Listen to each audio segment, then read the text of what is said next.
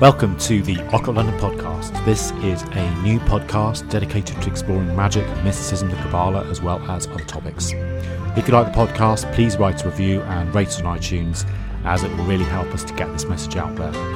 Also, be sure to visit our website at occultlondon.co.uk, where you can subscribe to the show. If anyone has any questions for me, I'd love to hear from them, so please reach out via Facebook or on email, as I'd love to answer any questions you might have about the show or about the topics we're discussing. You can find my Facebook on the show notes, or alternatively email me at occultlondonpodcast@gmail.com. Hope you enjoy it. In this new series, we will be providing an overview and a guide to the 4 basic tools or elemental weapons of Western magic, which symbolise the 4 elements and the aspects of the magician's consciousness. As we've seen over the course of mankind and history, we have, mankind has really kind of developed a massive array really of different spiritual and occult practices. And one of the key themes that we see within that, however, is the use of the 4 elemental weapons, which is the representative of earth, fire, air and water, and the powers that they represent. Although there's quite a lot of discussion around attributions and what weapon should go in which quarter, etc., the method I normally follow is as follows. So east would be dawn, it would be the air, and it would be represented by the sword. South would be the sun at midday and fire, and I would place the fire wand in the south. Cup is the west, the setting sun, the feminine, the great ocean of Bina. And that's one of the ones where generally speaking, people don't actually disagree. That's one of the ones where people actually generally place the cup in the west. And finally, north is the pentacle, which is the sun at midnight, and the realm of Uriel, the earth, the rock, and kind of the darkness, the death as well. So we'll be discussing one of these in each of the next 4 episodes, so I hope you can stay tuned and listen in. All of these elemental weapons are representative of inner forces and psychological triggers, and so as humans we will have a tendency to favour one of them over the other. However, this is really a mistake, because if we focus purely on fire, it can lead to burnout or anger, or air, you could be completely unfocused and, running around talking gibberish, or, too much on the earth side could result in, hoarding or overeating potentially, like gluttony, and, too much on the water side is again sort of, very emotional, crying at the slightest thing, etc. So the purpose of these is really to kind of balance out all of these different elements within yourself, so that you can be a purely balanced individual and are able to cause changes in consciousness in accordance with will. Also, the elemental tools should be seen as they only work in harmony when conjoined with the others. So a good image of this is the image of the magician from the tarot, where he is bringing down the fire from heaven towards the table, upon which are laid out the perfect symbolism of balance of the elemental tools. Ultimately, the tools on the table represent the powerful psychological triggers that, if we handle them correctly, can be capable about bringing about profound changes in our consciousness and deep realizations.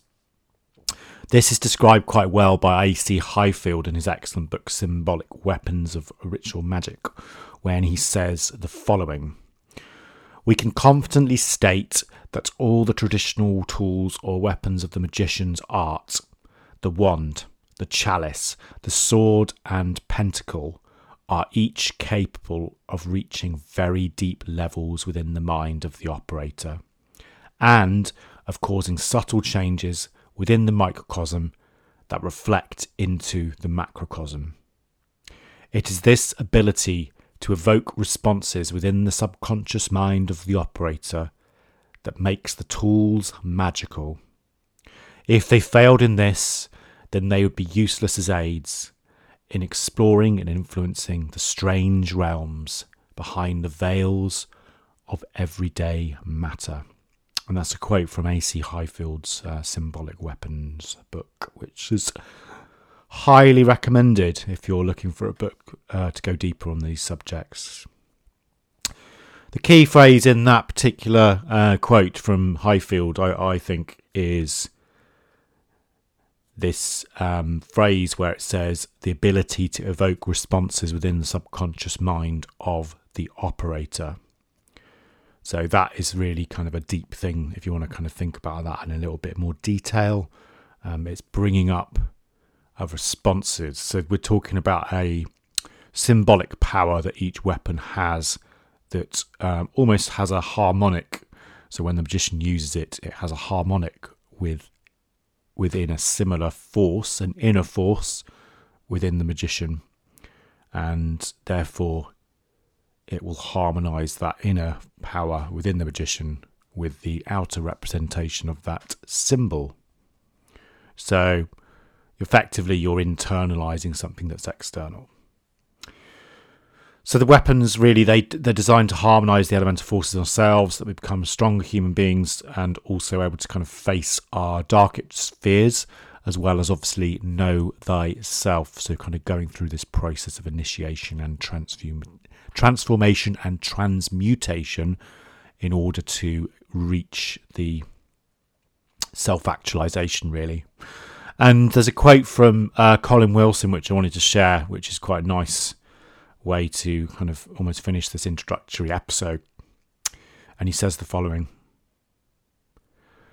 in researching occult conspiracies, one eventually faces a crossroad of mythic proportions called Chapel Perilous in the trade. You come out the other side either a stone paranoid or an agnostic. There is no third way. I came out agnostic. Chapel Perilous, like the mysterious entity called I, cannot be located in the space-time continuum. It is weightless, odourless, tasteless and undetectable by ordinary instruments. Indeed, like the ego, it is even possible to deny that it is there, and yet even more, like the ego, once you are inside it, there doesn't seem to be any way to ever get out again, until you suddenly discover that it has been brought into existence by thought and does not exist outside thought. Everything you fear is waiting with slavering jaws in the Chapel Perilous. But if you are armed with the wand of intuition, the cup of sympathy, the sword of reason and the pentacle of valour, you will find there the medicine of metals, the elixir of life, the philosopher's stone, true wisdom and true perfect happiness. That's what the legends always say, and the language of myth is poetically precise. For instance, if you go into that realm without the sword of reason, you will lose your mind. But at the same time, if you take only the sword of reason without the cup of sympathy, you will lose your heart. Even more remarkably, if you approach without the wand of intuition, you can stand at the door for decades, never realising you have arrived. You might think you are just waiting for a bus, or wandering from room to room looking for your cigarettes, watching a TV show, or reading a cryptic and ambiguous book. Chapel Perilous is tricky that way. And that's a quote from Colin Wilson, which I think is particularly beautiful because it talks about this discovering all of the different elements, and you need them all in order to be balanced, in order to actually be able to kind of attain this self-actualization, which is represented by this Chapel Perilous experience, which can either break you or it can transform you. So it's very worth checking that out. Anyway, so just to finish up this episode, what we can say, or ultimately all the symbolic aspects of the four elements and their weapons become redundant, once we have internalized them and the powers they represent. And this is the truth of, there's a great Sufi parable of the moth and the flame by the mystic Mansur al-Hallaj, where he talks about this moth that effectively keeps on banging its head against a lamp, and eventually it achieves oneness with the flame. And it's a similar thing with regards to magicians. So obviously we are going out in the world, we are making wands and making, swords.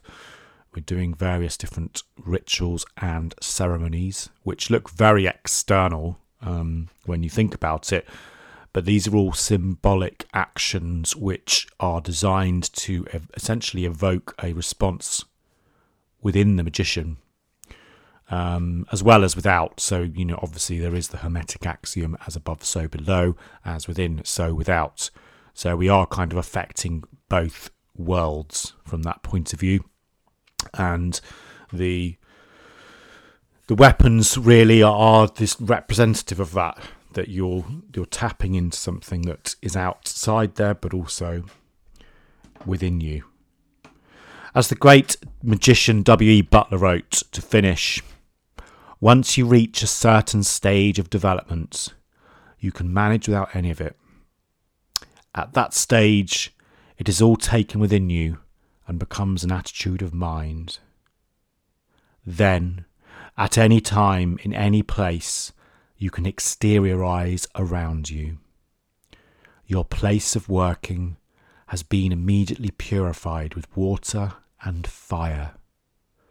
The psychic lines of force are immediately purified with water and fire. The psychic lines of force are produced by your own effort and will. You are no longer dependent upon collecting swords and wands, altars and lights. The power is inside you, and you can produce the same results without the ceremonial magic. So that's all we've got time for today. This is just an introductory episode, so please do listen to the episodes we've got coming up where we'll be talking individually about each weapon.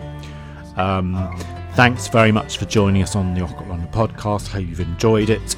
Please make sure to visit our website at occultlondon.co.uk, where you can subscribe to the show.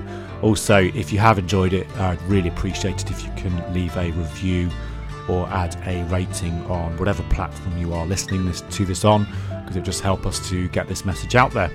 If anyone has any questions for me, then obviously please do send me an email, or you can contact me on Facebook. And that's all. Thanks so much, guys. Bye-bye. Moondial mind, silver soul enshrined, celestial rhythms, starlight thread entwined. Rainbow queen, lady of my dreams, casting spells like music, flowing in the seas.